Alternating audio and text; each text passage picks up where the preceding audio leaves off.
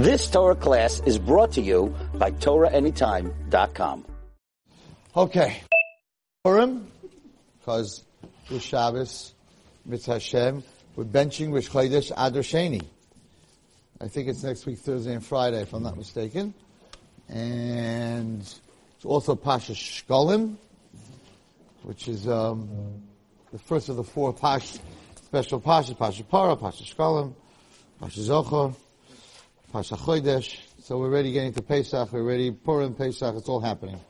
It's happening really fast, even though we had an extra month. All right. So my Sfarim are not in the car that I came with. I'm going to have to tell you everything by heart. I really wanted to read it to you from inside, but we'll tell it to you by heart. We're going to start off with two questions that were asked to me by two different girls this week. I like to talk about stuff that happens during the week. Rav Pesach Krohn asked me, he says, "Very well, how do you give a different share every week? Like, how do you come up with these stories?" I'm like, "Rabbi, every week it's a different story. Every week." So, this week was a big question, two very big questions that we're going to have a discussion about. So, a girl came to speak to me, and I'm saying right now, because I'm a guy, that I don't understand your challenge at all, being a girl. Okay, let's put that out before the shir tonight. So one of the biggest challenges of a girl is what? Tznius. Tznius comes before dating. Right? I'm saying when they're much younger, it's a challenge of a girl. It's not really a challenge of a guy. We don't really like, how long my sleeves are. If I'm wearing short sleeves or long sleeves, not really. And we wear pants, so like, oh, that's it, right? So, it's not a boy's challenge. We have other challenges. Everyone has their own challenges. Everybody has their own challenges. And she said something very real. And I don't know who in this room needs to hear it, but there are people watching, maybe they need to hear it. She said, "Red Wallstein, I went to high school and I went to seminary, and we had many, many, many Yom Eons on Tznius, and a lot of classes on Tznius, and we talk about Tznius." And she said, and I understand that it's important. She said, but let's get real. I said, okay, here we go. She said, the bottom line is that from any type of girl, women are born, this is not what she said, but women need attention. The reason, when you get married and you bring your wife home a rose, right? She's all excited. You remember the anniversary of her birthday. You bring her home a rose for Shabbos. Like, what are you getting so excited about? It's $2. If a husband came home and said, "I really care about you, here's $2, he better run. Or $1. Sometimes you buy a rose for $1. The girl's like, "Can't believe it. You bought me a rose." Right? Like, wow. What are you so excited about? It's $1. Right? So it's not the dollar. It's not how much it costs. It's that the husband spent time in his busy day, and thought about his wife for a moment when he went to buy the rose. It's the thought. It's the time. A woman needs attention. I'm not saying it as a lack. I'm not saying it as something bad. She's maternal. She likes to give attention, but she also likes to get attention, and that's why in the Jewish world, I'm learning the Sefta Shabbos. The Sefta Shabbos is full of halachas of makeup on Shabbos. So it's mashma that the Gemara understood that women put makeup on Shabbos, and they used to wear things around their neck that smelled good. Are you allowed to have that on Shabbos? You're not allowed to have that on Shabbos. Pages and pages of Gemara on this. So she said, the bottom line is, Rabbi, that it's the girl that puts on the makeup and the nail polish and has a little couple of streaks in her hair. At the wedding, the guys were standing with the shadchan, right? The guy from the shadchan, the famous shadchan that came to the wedding, and the guys are standing by, and they're like, "You see that girl in the corner?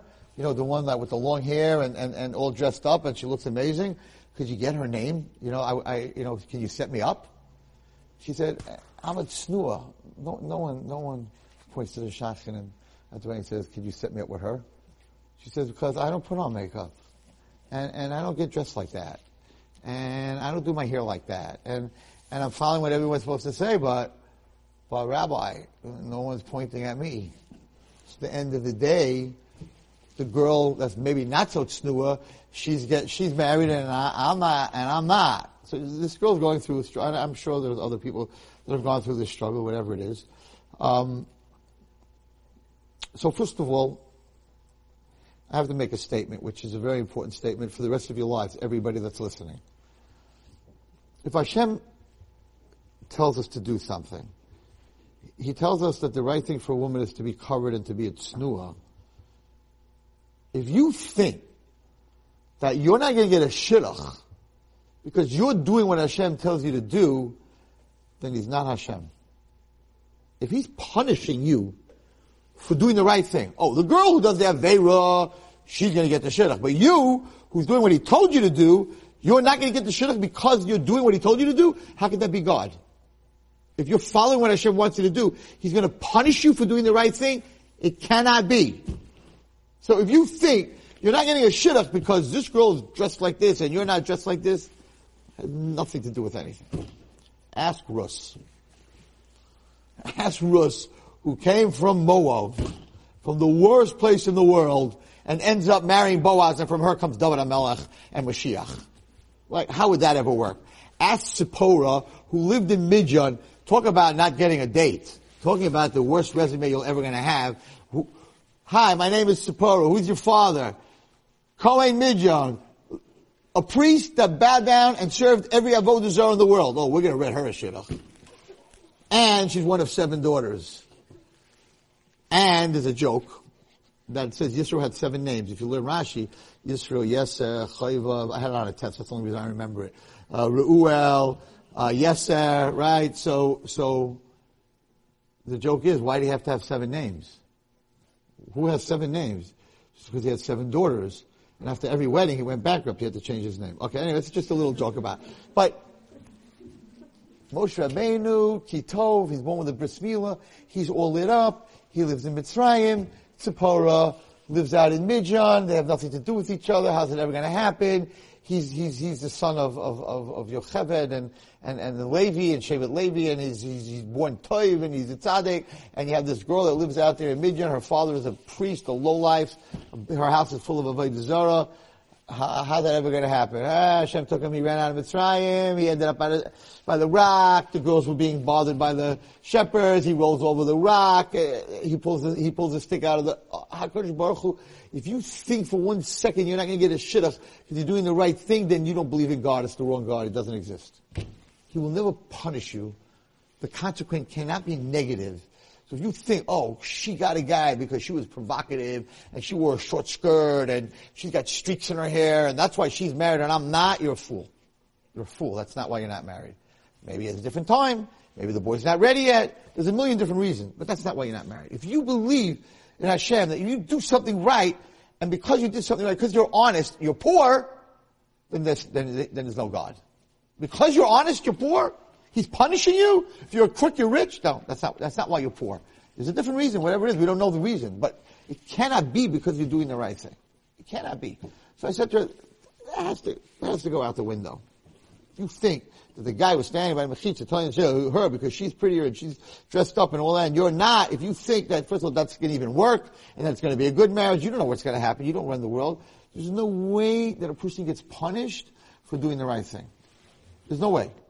That's number 1, I told her. But number 2, there's a beautiful, I'll read it to you from inside. I remember when I learned this as a kid, I was like, wow, I could not believe it, that Avraham Avinu didn't know what his wife looked like. That was so strange to me as a kid. Right? He didn't know what she looked like. How could that be? Let's see.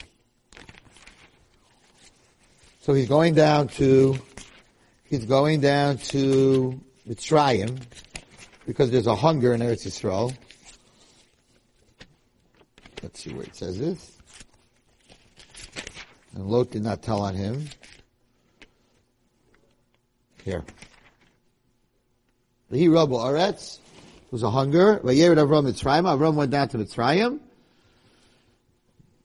Vayika shehikriv lovay Mitzrayim. When he got close to Mitzrayim, Vayomer, Avram Avinu said, El Sarai Ishto, to Sarai his wife, Hine behold, now I know, Ki Isha Yifas Mara'at.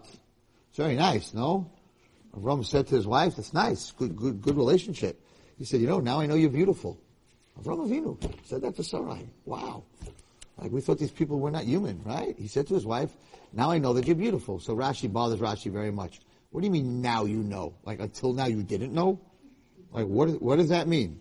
Okay, so Rashi says the following. Not where we're going. Let me get through this. The Rashi says, until now, he wasn't makir, right? He didn't recognize her because they were tsnua. So now, when you learned this Rashi, what did you think? He never looked at her? What does that mean? Because she was a tsnua, he didn't know what she looked like? Come on. Mama, she didn't know what she looked like? So what does that mean? What does it mean she didn't know what she looked like? I'm going to tell you what Rashi means. Very fascinating. What does it mean she didn't know what she looked like, right? Because she was a tsnua, he didn't know what she looked like? Okay. Now he recognized her beauty. We know she washed her face. She was in the desert and she washed her face in the water and he saw her face in the reflection. When he saw her face in the reflection, he said, whoa, I didn't know you were that beautiful, right? So here's a big question. The Gemara asks. The Gemara says, the halacha is that you have to, before you get married, you have to know what your wife looks like. It's very important. So that's why by the Badekin, not by Sfardim, by Ashkenazim. So he dances in, he sees her, right? He sees her face. That's the girl. I got the right girl. They didn't switch on me. They didn't go to the wrong hall, right? That's the right girl. Then he covers her face. Now, when they go into the chuppah, maybe they did a switch. Maybe they did a rochaleya. Maybe her best friend, right? Maybe her best friend did a little switch, Azai, right? So under the chuppah, you'll see when he puts the ring on her finger, so she has to see him. She has to make sure that he's the right guy. So she's covered, some other guy could be marrying her. She's putting her finger out, right? Right? He could be marrying her. It would be a big problem. So they take her veil all the time, no matter how thick the veil is, and they lift it up, and she says, yeah, that's the guy. Right? And he looks at her and goes, that's the girl. Because they could have switched after right? Maybe she felt bad for her friend. She said, okay, you go instead of me. Who knows, right? So he has to make sure he's got the right girl. And he looks at her, and so the Gemara asks, so how could Rashi say, how could it be that he didn't know what she looked like? You're not allowed to marry someone unless you know what they look like. So at the wedding, he saw her face. So why now all of a sudden he's saying she's beautiful? That's the kasha. Because according to the Gemara, according to halacha, so now you realize it? When you married her, you realized it. That's the kasha. So as Ruth said, so Rashi says, because he said amazing. He said, when you travel, you don't put on makeup, it's sandy, the wind's blowing, your hair's all over the place. You're not in a house. So when you travel, you don't look as good. It's sort of like when you wake up in the morning. You don't look as good when you wake up in the morning as you do the rest of the day. So Rashi says that Avraham Avinu said, look at her beauty. She looks the same when we're traveling. She didn't lose her beauty when we're traveling. She's amazing. She's very, very beautiful. Because everyone else loses their beauty. She didn't lose her beauty. That's what Rashi says. That still doesn't answer the question.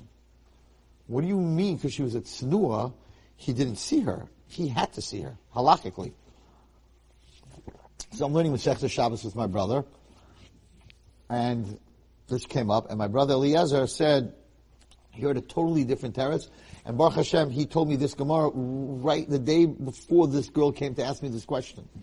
So it's like Hashem set this whole thing up. And he said something, girls, this is an amazing answer. You have to say this over on Shabbos. This is an amazing answer. Rashi says that he saw reflection, right? Avraham Avinu didn't marry Sarah. Yes, he did see her he saw her by the wedding. He saw her by the wedding. He had to see her by the wedding. But that's not what he liked. He liked her pneumius. He liked who she was. She was a tzadekista. She was a tznuah. She was very special. Her personality, who she was. He met her. He liked her. He married her. He didn't marry her because of her outside beauty. He didn't even recognize her outside beauty. He recognized her inside beauty. When you're beautiful inside, you're automatically beautiful outside. When you're beautiful outside, you're usually not so beautiful inside. Because you got all kinds of problems. You're a big shot, you look at yourself the whole time, you think you're better than everyone else, so you have to work on yourself, right? There's a very famous story. There was a hunchback, and he was very, very, very ugly. And there's two stories about it. whatever Hashem puts in my head, I tell you. So I always say a prayer. It should come out of my mouth what you need to hear, not what I need to say. I'll tell you two stories with hunchbacks. So there was a very ugly, broken hunchback, and the kids used to make fun of him and spit at him and throw things and rocks at him and all kinds of things. And he never went to shul. He was always very upset and very angry. He didn't daven. He didn't learn because he was Nebuch went through that. So after 120 years, he came up to Shemaim. He died, and they brought him to Bezdin Shalmayla. And Hashem said to him, "I don't understand. Well, you didn't go to shul. You didn't daven. You didn't do any mitzvahs. What's wrong with you?" He said, "You created me, this ugly God. You did this to me, and because I was so ugly, everybody all day long threw things and made fun of me. And I wasn't going to go to shul and daven and do anything like that because everyone was making fun of me. So it's not my fault. It's your fault." Hashem said, "Okay, not judging you. We'll fix you." Made him gorgeous. Was born as a kid, beautiful, handsome kid. Grew up, guy was the most handsome guy in the whole world. Did every aveira with every woman that you could imagine, that you can't imagine. He was so busy with girls and women and an actor and a singer and a rocker, and he forget about it. Never went to shul, never davened, never did anything. Comes up to Shemayim. Hashem said, "What happened? Why did you go to shul?" He says, "It's your fault, Hashem. You made me beautiful." So no matter what, no matter you're ugly, you're beautiful, you're not. It's always his fault. So Hashem said, no matter what I'm going to make you, you're going to blame. In other words, whatever you are, you have to figure out a way to serve me that way. That's how you have to figure out. Okay, that's one story. But there's a much deeper story about a hunchback. So there was this was the Divrei Chaim. I believe the Divrei Chaim, who was the Rebbe of all Rebbes. So there was a man in a town that was a very, very bad. Not only was a hunchback, he was very ugly. He was twisted. His features were twisted, and like no woman would go near him. And he was getting older, and nobody was going to marry him. Nobody would date him. No girl would talk to him. He was like, they tried to write him shidduchim from other towns. Like, they took one look at him, and they're like, no. There was this one Tzaddikus girl, and she said, "I feel bad for him. I'm going to marry him. Beautiful girl. I'm going to marry him." Everyone's like, "What? You're going to marry the hunchback?" He's so. Her friends were like, "Are you crazy? You fall on your head." She says, "It's the biggest mitzvah because nobody wants to go near him. I'm going to marry him." Okay, they all said tzaddik. They said amazing. It's a true story. The Divrei Chaim. So she gets married, and after the chuppah, whatever it is, they go home. She can't be with him. She can't. He's just so ugly. She just can't. She's like, I can't do it. I really wanted to do this for him. I can't. He's just so bad. I can't. So she says to him, I'm sorry to break your heart, but I can't be married to you. Of course, he's very, very broken. He's like, what's everyone going to say? She says, I can't. He says, okay, let's go to the Rebbe. Divrei Chaim, I think it was a Divrei Chaim. True story. Crazy story. So he goes to the Divrei Chaim, and they walk in. She walks in with this monster. And no, this is what the story, this is how they say the story. Nebuch. It's very important that you look at this because that's who she was supposed to be. And she walks in with this guy and she says to the Rebbe, she says, I tried. I married him. I really wanted to be his wife. I can't be with him. I can't be married to him. Divrei Chaim says, why? She says, he's so ugly, I can't. Divrei Chaim says, you think you're so beautiful? She goes, I don't know. He says, why don't you look at yourself in the mirror? Go to the mirror. She goes to the mirror. She starts screaming and yelling. She's a hunchback. Her face is twisted. Her features are twisted. She can't even look at herself. She said, what did you do to me, Rebbe? Why did you do to me? Why did you punish me? I really wanted to be with him. I really wanted to marry him. How can you do this to me? And she's like, going crazy. She looks like him in a female. The Rebbe did this to her. The Rebbe says, I didn't do anything to you. He says, let me tell you who this person is that you want to leave. The two of you were online, same age, born on the same day.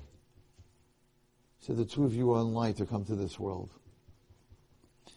And she was standing in front of him, this girl. And the Malach said that because of what you did last time you were here, and you can imagine what you did, what you was, This time you're going to come back to the world so ugly that no man will ever touch you as a kapara for what you did last time. And this hunchback, this person, this neshama, was behind her and said to the malach, she's a girl. You can't do this to her. You cannot make her look like that. I'll take the punishment for her. He was supposed to be born handsome and normal. But he took her hunchback. He took her twisted figure. The Rebbe said, you see what he looks like? That's what you're supposed to look like. He took it for you. How could she walk away from such a person? She said, okay, I'll have to just work it out. I'm not going to leave him. I'll never leave him. I can't believe it. She started crying. She was like, I can't believe you did this for me. Your whole life you're suffering and nobody looks at you and this is who I was supposed to be. And I will never leave you. But please, Rebbe, make me look back the way I used to look. And Rebbe said, you never changed. Go look in the mirror. And she looks in the mirror and she's back to the way she used to be. Her body never changed. It was just a play of the mirror. You never know who takes your stuff for you. It's a crazy story.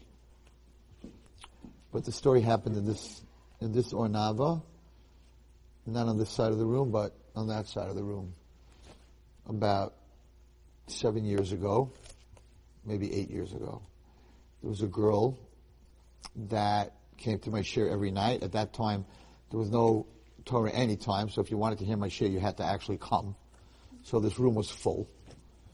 And there was a girl that used to sit in front of me that was Down syndrome. She came every single week.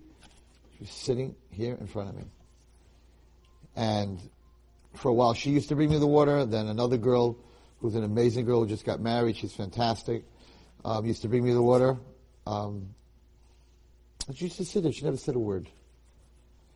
And I was talking about, I'm not going to say it over tonight, but I was talking about the whole butterfly effect and why Ornava is a butterfly, and that you start off as a caterpillar and then you go into a cocoon by yourself and you have to work it out and you go through a metamorphosis, and this ugly little bug becomes the most beautiful insect in the world, which is a monarch or a butterfly. And why did Hashem do that? Why didn't Hashem just create a butterfly and a caterpillar? A cat doesn't go become a lion. Nothing else metamorphosizes. Nothing. So when Hashem ran out of time, he couldn't create a butterfly and a caterpillar. He's like, okay, let's make a caterpillar. We don't got time for any butterfly. You'll work it out. You'll become a butterfly. What happened?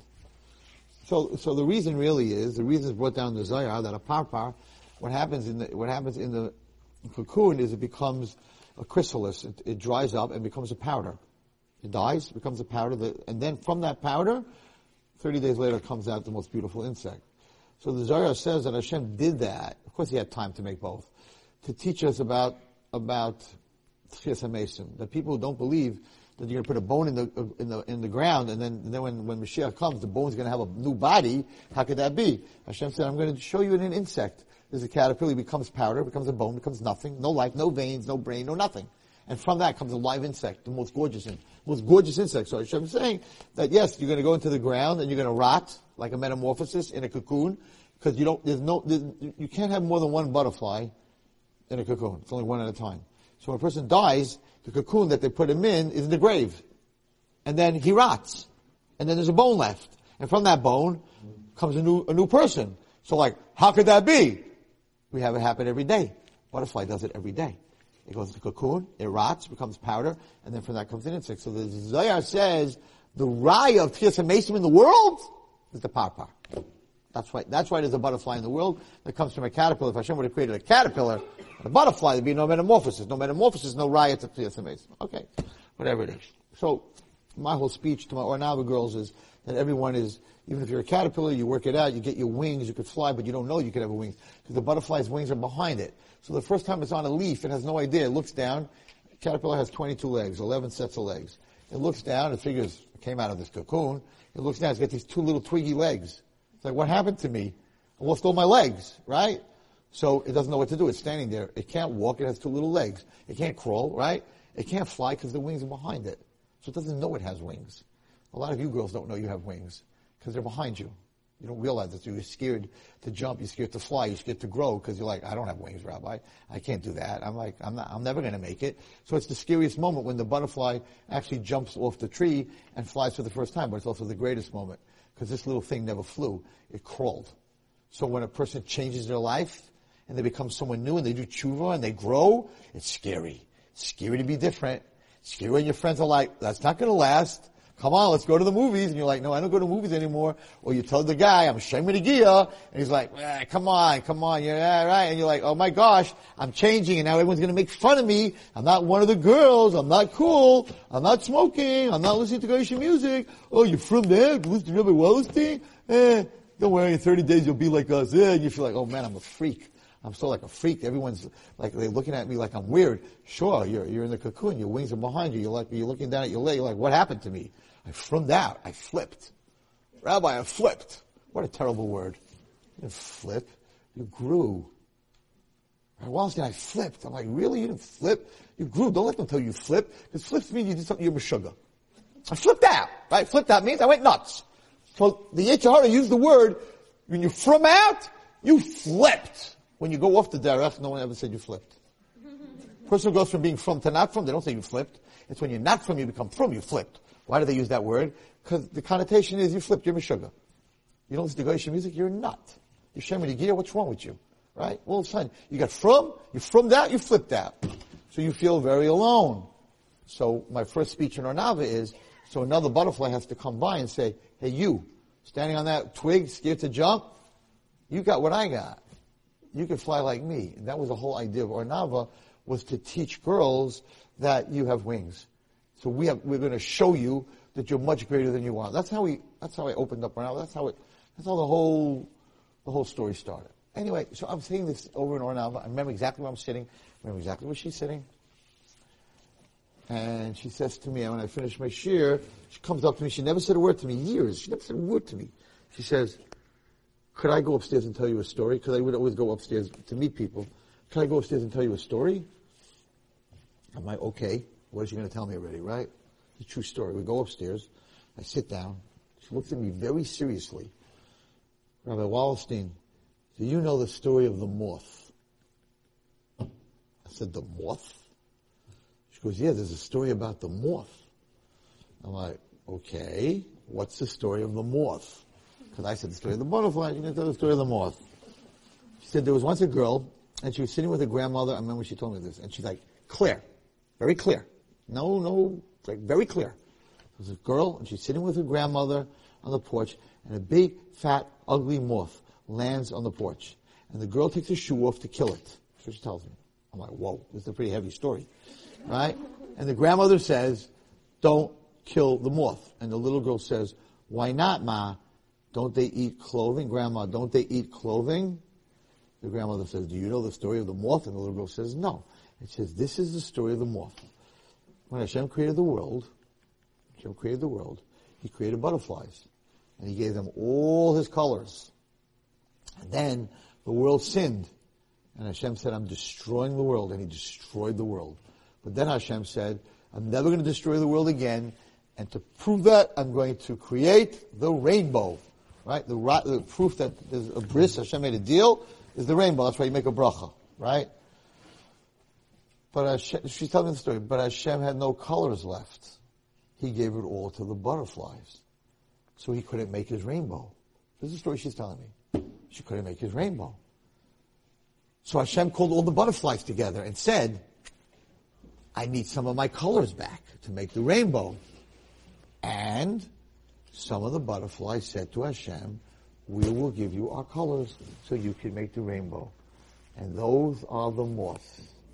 They're butterflies they have no color, because they gave their colors up to Hashem to make the rainbow. And that's why Rabbi Wallerstein, he never allowed to kill a moth, because a moth is really a butterfly who gave his colors to Hashem. I was like, wow. Who told you that story? She looked at me, she goes, I'm not telling you. I'm like, we'll be besties, best friends. Who told you that story? I'm not telling you. I don't know. I could not ever get who told that story. I'm a believer. I believe in Hashem. I believe everything happens every moment, every day, every word, every question. There's a reason. I'm like, what was this Down syndrome girl telling me? This is a crazy story. Now, it's not a medrash, because people heard the story and they're like, oh, what a medrash. No, there's no medrash. Hashem never ran out of colors. He didn't need, but right? It's a story there's a reason. I'm like, it's not a medrash, and it's not true. So I don't want anyone coming out of this year and saying like, wow, more if Hashem needed colors, whatever it is. I didn't know. I could not figure out what she was telling me. So I happened to have gone to Eretz Yisrael. It just bothered me. It was the end of it. I kept going through Ornava. And then I was in Eretz Yisrael. I went to Rabbi Gamliel and I told him over the whole story. I told my Rebbe, I said, what was Hashem telling me here? You know, the mouth of a Down syndrome child. This is a very clear message. What's the message? And Rabbi Gamliel said, maybe she was telling you that really she was supposed to be normal and she gave her colors to someone else. Exactly like the story with the Divrei Chaim with the Hunchback. Maybe she was telling you, people don't look at us that we're different, and people look at us, you know, in a different way. We're really like everyone else. Just we gave our colors to someone else. That's what my Rebbe told me. He said, that's what she was telling. She's sitting in front of you for years. Don't look at her any different than anyone else. She's telling you, I'm the butterfly. I just gave my colors to Hashem. I gave my colors up for something, for someone else. Wow. Crazy. Crazy message. What an amazing message. Why am I telling you this? I have no idea. I do have an idea. I'll tell you why. So we still have this question in Rashi. Rashi's saying that he saw her beauty going in, but he definitely saw her. He definitely saw her when he married her. So my brother said like this, very, very beautiful, very deep.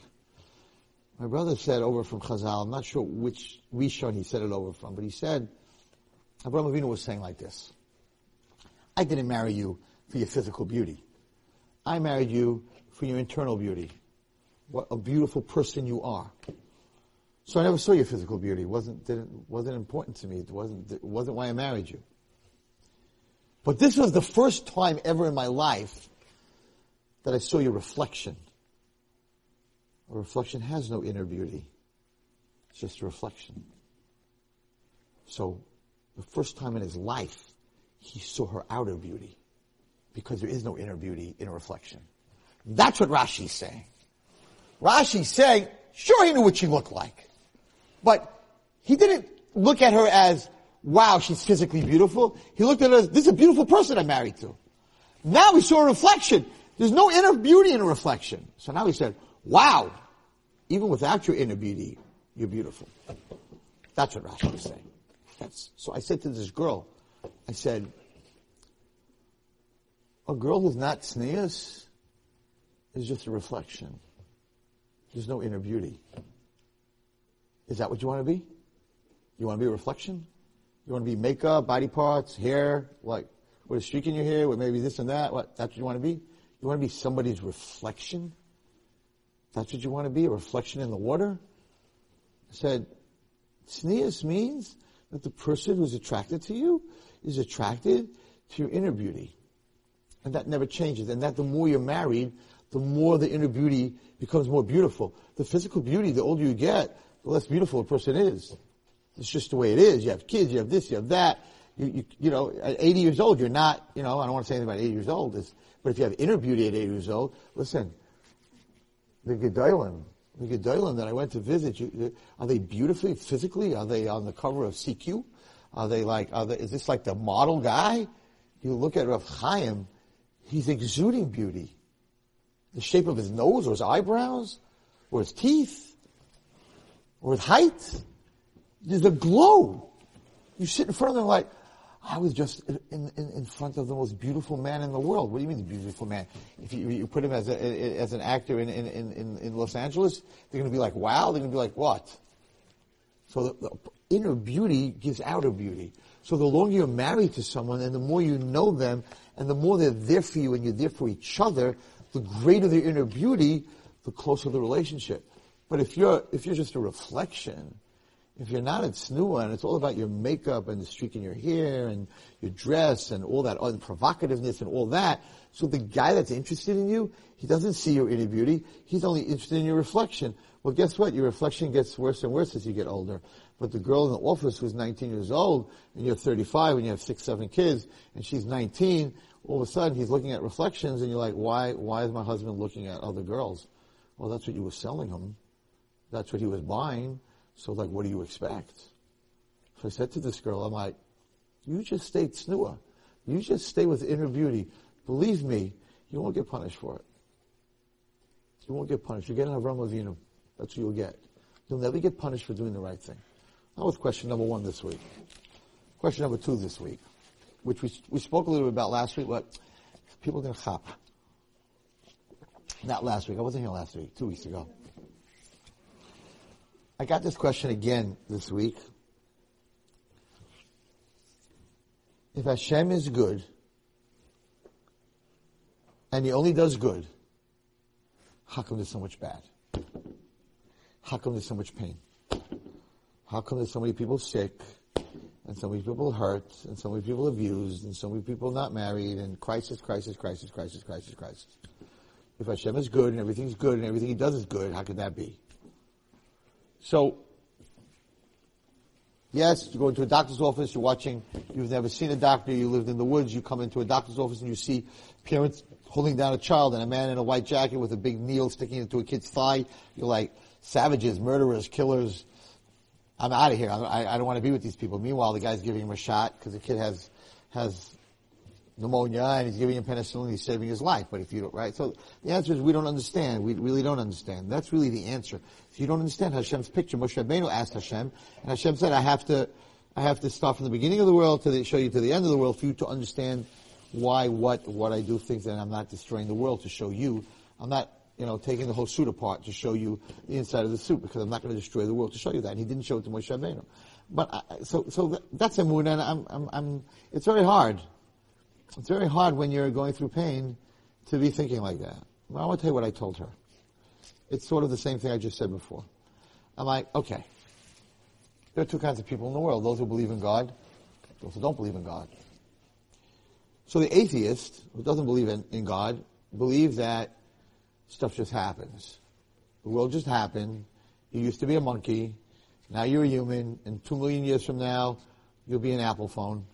And then you'll be a big computer, and then maybe a rocket ship. Because evolution, right? So everything's evolution. So that's a theory of randomness. Stuff just happens. Molecules hit each other, they exploded, out came Earth, out came all the planets, out came the sun. It's just random stuff, random physics. Random physics is huge, right? Just stuff happens. So why are people rich and some people poor? Why are people healthy and some people not? Just not lucky. And some people are lucky. It's just a random thing. Take 10 people, throw them off a cliff. Stuff's going to happen, right? Maybe one will live. He's just randomly lucky. He hit the rock before everyone else hit the rock. Or he landed on the other 9. Look at that. Random. He's lucky. The other 9 didn't make it, but he made it. In the theory of randomness, it's a terrible life. Why is it a terrible life? Because that means that I'm sick, chas v'shalom, or I'm poor, or I'm in pain for no reason. Just not lucky. I'm not married, I don't have children, I'm in pain, I'm sick, I'm this, I'm that. You know why? No reason. What a great life. I'm living for no reason. I came from nowhere, I'm going nowhere, I'm doing nothing. It's just randomness. Everyone's just running around, bumping into each other, and stuff happens. Right? Molecules, atoms, it's a big theory. It's a stupid theory, but it's a big theory. So I said to the girl, so if you're an atheist, you have no one to be angry at. What a life. You can't say, Hashem, why'd you do that? There's no Hashem. There's no one to be angry. Who are you angry at?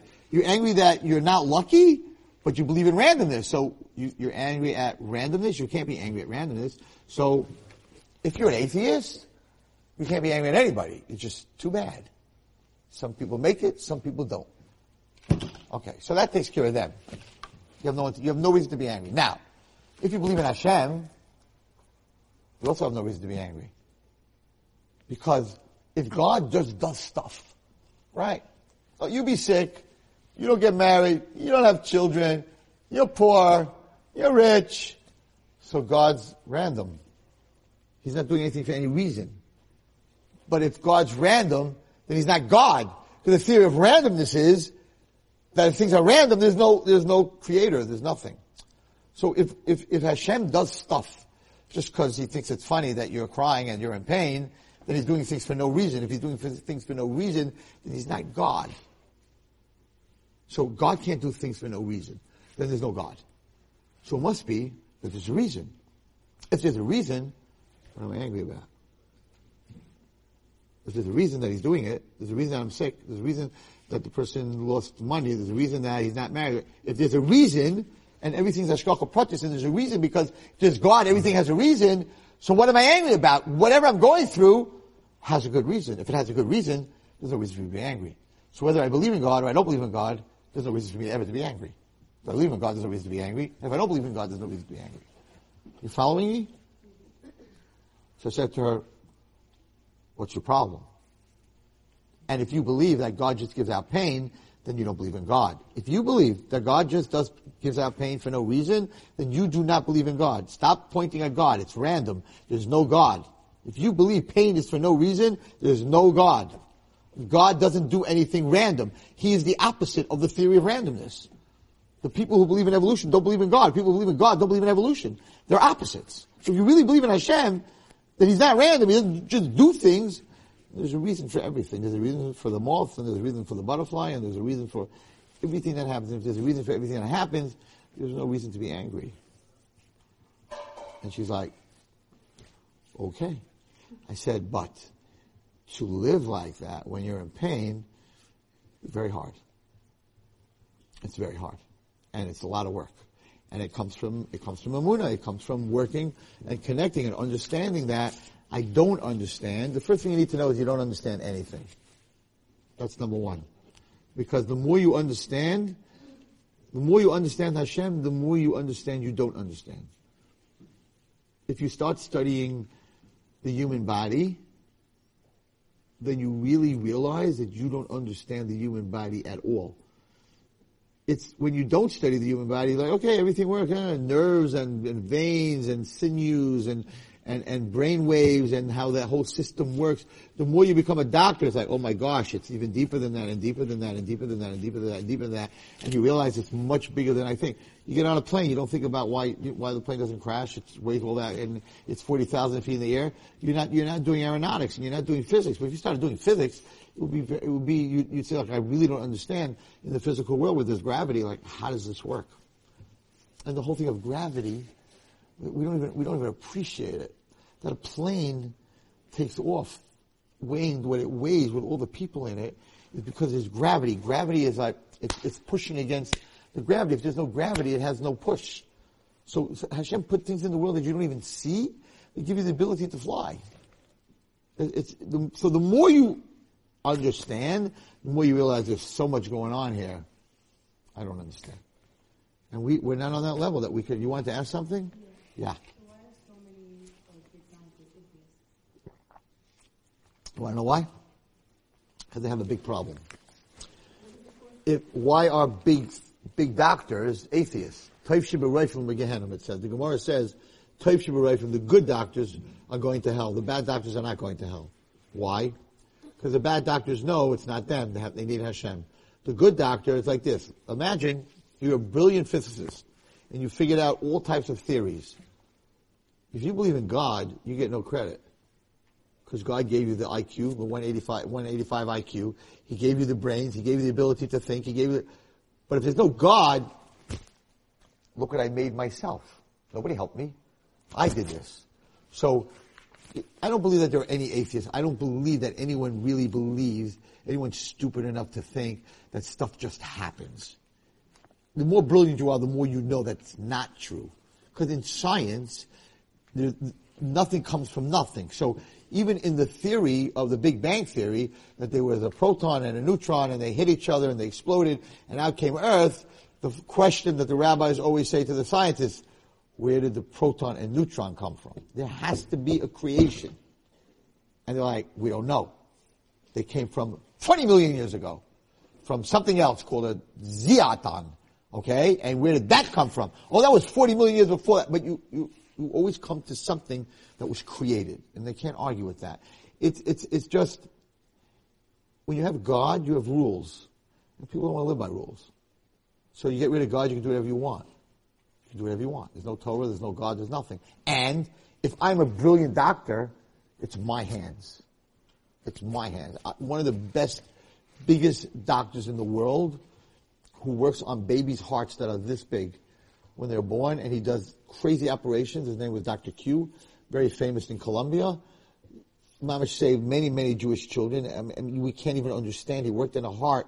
He was a surgeon on open heart surgery on a baby that was just born, like a day old. The heart's this big, and he's doing chambers and valves, and it's like not normal. He's working under a microscope. Okay, and he's the best. He's the best. He just retired. He's not doing it anymore. But I went to him. I had something to do with him, and before the surgery that he was doing, I walked over to him because he doesn't talk to nobody. Like when he gets finished, he just worked 8 hours on someone's kid, so he would come out and said it went very well. But doctor, have a good day. Talk to my team. Gone. But he was going back into another surgery for 8 hours. He didn't talk to any, no bedside manners. But he didn't need to. He did his work and whatever it was. So I met him, and I went over to him because I don't stand for this atheism business, and I didn't ask him if he believes in God. I do ask some doctors, stop, just want to know, do you believe in God, whatever it is. Yeah, I'm very curious. I like to understand how people's minds work. Like, if you're such a big doctor and you have someone's life in your hands, like, you really don't think there's a God in this world? Like why? Like, I'll ask him. I'm not scared to ask. But him, I was a little bit like, this is Dr. Q. Like, you don't ask him, do you believe in God? So, I said, I want to give you a blessing. I said, would you take a blessing? I was fishing. He said, of course I'll take a blessing. I said, I'm a priest. So he looks at me, I'm a yarmulke. You're a priest? I'm like, I'm a Jewish priest. What's a Jewish priest? I'm like, a tribe we call Kahanim, and in the Jewish world, this tribe were the Jewish priests. And one of the presents that God gave us is that we can give a blessing. Do you mind if I give you a blessing? He says, no, I'll take a blessing, which I was fishing. I said, your hands should never shake. I said, till the day you give your soul back to the Lord, your hands should never shake. He was like, that's a really nice blessing. Then I was going to say, do you believe in Hashem? I didn't have the guts. He probably thought I was nuts, like, what's this guy showing up my offering? Give me blessings, whatever it was. But yeah, I like to understand. I like to understand people, like, so it says, Toiv Shiburay, from the word Toiv, is a Tes is 9, and a Vav is 6, and a Chaf and a Beis is 2, which is 17. The word Toiv equals 17. Toiv Shiburay, the doctors who think they could give life without Hashem, because 17 plus 1 is Chai, which is 18, Toiv Shiburay, the ones that think they don't need that 1 to make 18, they're going to end up in Gehenna. That's how they explain the Gemara. Whatever. But anyway, the bottom line is, the answer to your question is, that the greater the person is, the more Balgaiva he is, that look what I did. When you have God, you didn't do anything. It's look what he did. That's why it's a very lonely job Hashem has. When people do well, they're like, check it out. Man, I know what I'm doing. When they don't do well, it's like, God, why'd you do that to me? So when you do well, you take the credit. When you don't do well, you blame him. Shema, there's only one. There's only one Hashem. I don't think anyone else will take the job. But anyway, there's only one Hashem. Hashem is Hashem.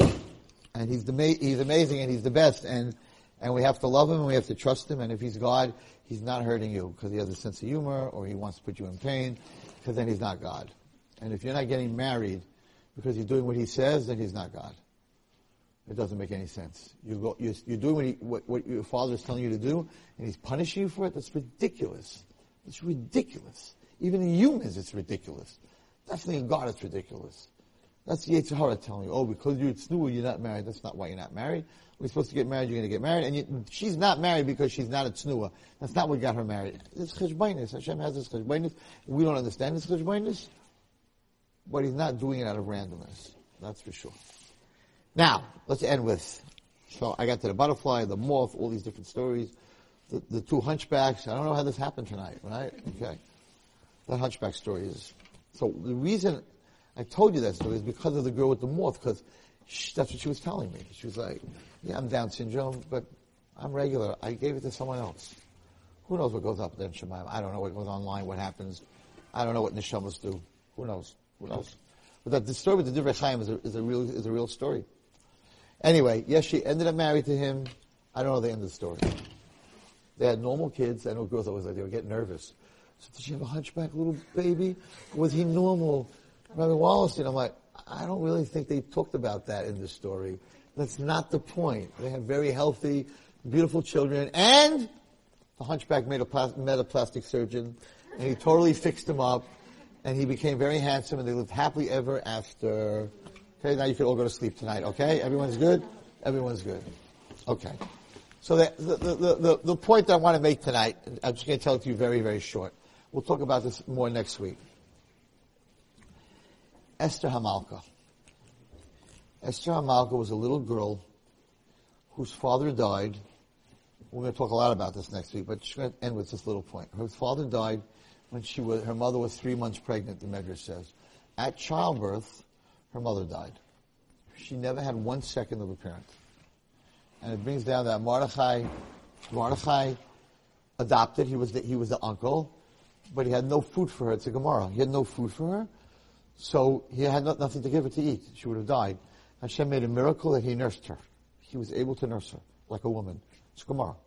Why he needed that, it wasn't because he was poor, but it brings to the Gemara. It brings down that kol chai, anything that Hashem creates in the world, He will supply it with what it needs. Even to the point where He made Martha, for whatever time it was, to be able, maybe once or twice, whatever it was, to be able to nurse his. Anyway, so she was. The Medrash says she was an unbelievable tznuah. She was like the Beis Yaakov, Beis Yaakov. An unbelievable tznuah. And when she heard that Achashverosh was sending people around to gather all the girls in Shushan to be in his harem, she went and locked herself in the basement. That they should never find her.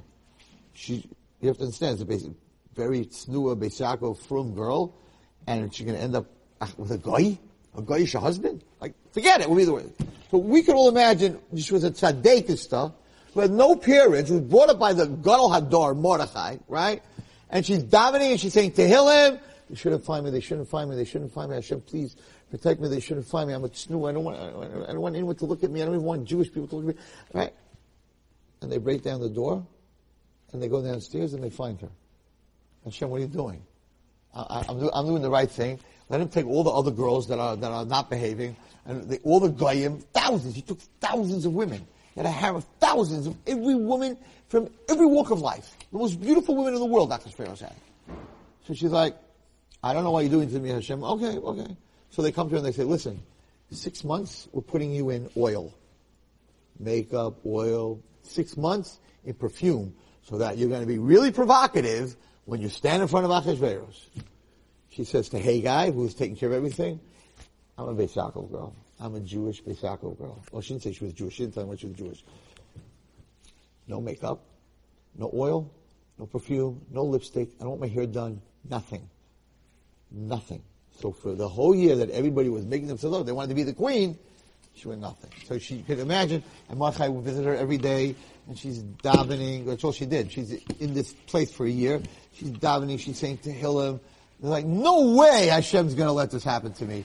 Look at all these beautiful girls that are around me. They're in oil, they're in perfume, they're in makeup, they're wearing trinkets and earrings and gold, and they're not dressed exactly very tznius. They want the king to pick them, and she's like, Hashem will protect me. I know Hashem will be there for me.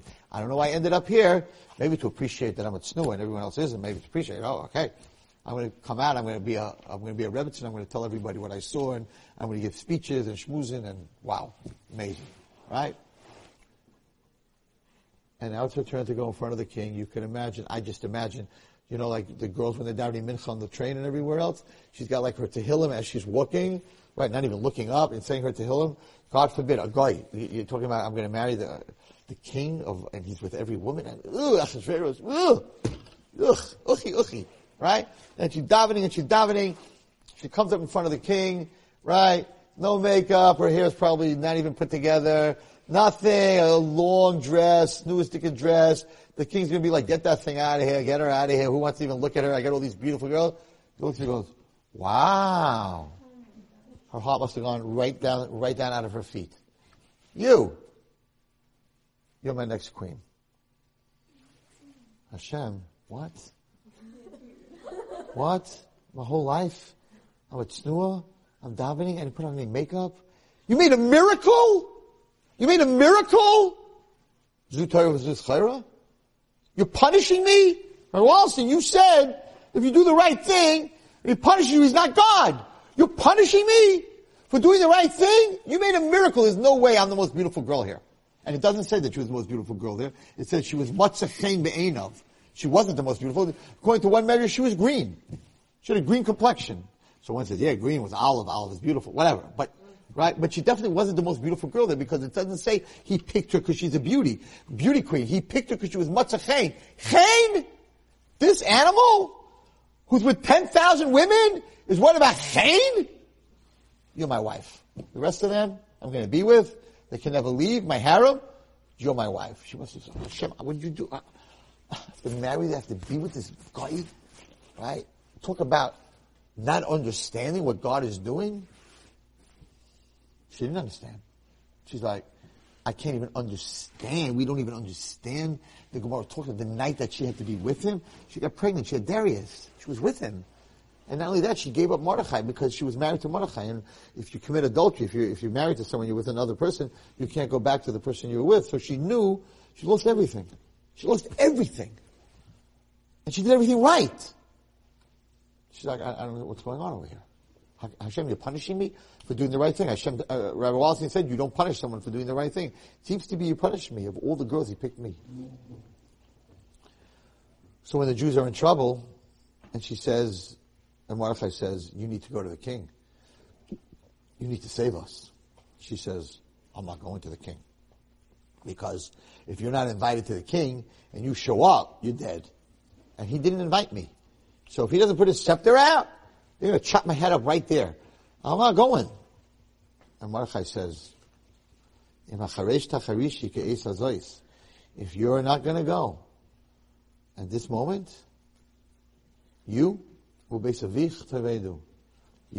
and your father's family, you're going to be lost. And he got the Malchus, it seems to be that you became the queen. Yeah, you were from, and you said to Hillim, and you hid, and you don't understand, and we didn't understand. But now we understand.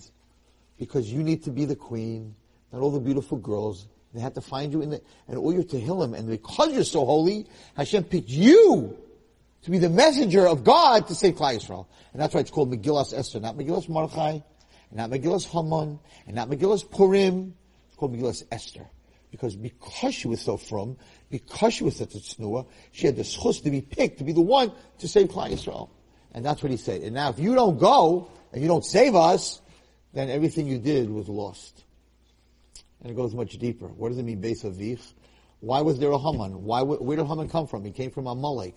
Why was Amalek alive? Because Shaul, who was supposed to kill every Amaleki, let Agag, the head, live. So it was Shaul's fault that there was a Haman. That's where she came from. Her great-grandfather was Shaul. So she needed to fix what he messed up. So Mordechai said, if you don't go now, at Ubeis Avich, you and where you come from Shaul, Tevedu, there's nobody to fix what he did wrong. You're the one to fix. Why do you deserve to be the one to fix? Because you were tznuah, because you said to him, because you davened. You're thinking, oh my gosh, I did all this, and God threw me to the lions. Just the opposite. Because you did all that, God made you the one to save Klal Yisrael. That's what I was talking about before. You have to understand, she was in the worst place. It didn't make any sense. All the other girls who weren't so frum, they didn't get chosen. The frummest girl in Shushan got chosen. Like, everyone's like, what? Like, what? What's going on over here? And the answer is yes. Because she was frum, she was chosen to save Klal Yisrael. So that's the level of understanding that if there's a Hashem, nothing's random. Even things that look so bad and so wrong is not random. Because Hashem is not random. Hashem is very particular that every blade of grass that grows in this world, He commands to grow. There's hashgacha pratis. Hashgacha pratis means that everything that has its special hashgacha. May we all be zeicha to spend Purim in Eretz Yisrael with Mashiach. May we be amen. You've just experienced another Torah class brought to you by TorahAnytime.com.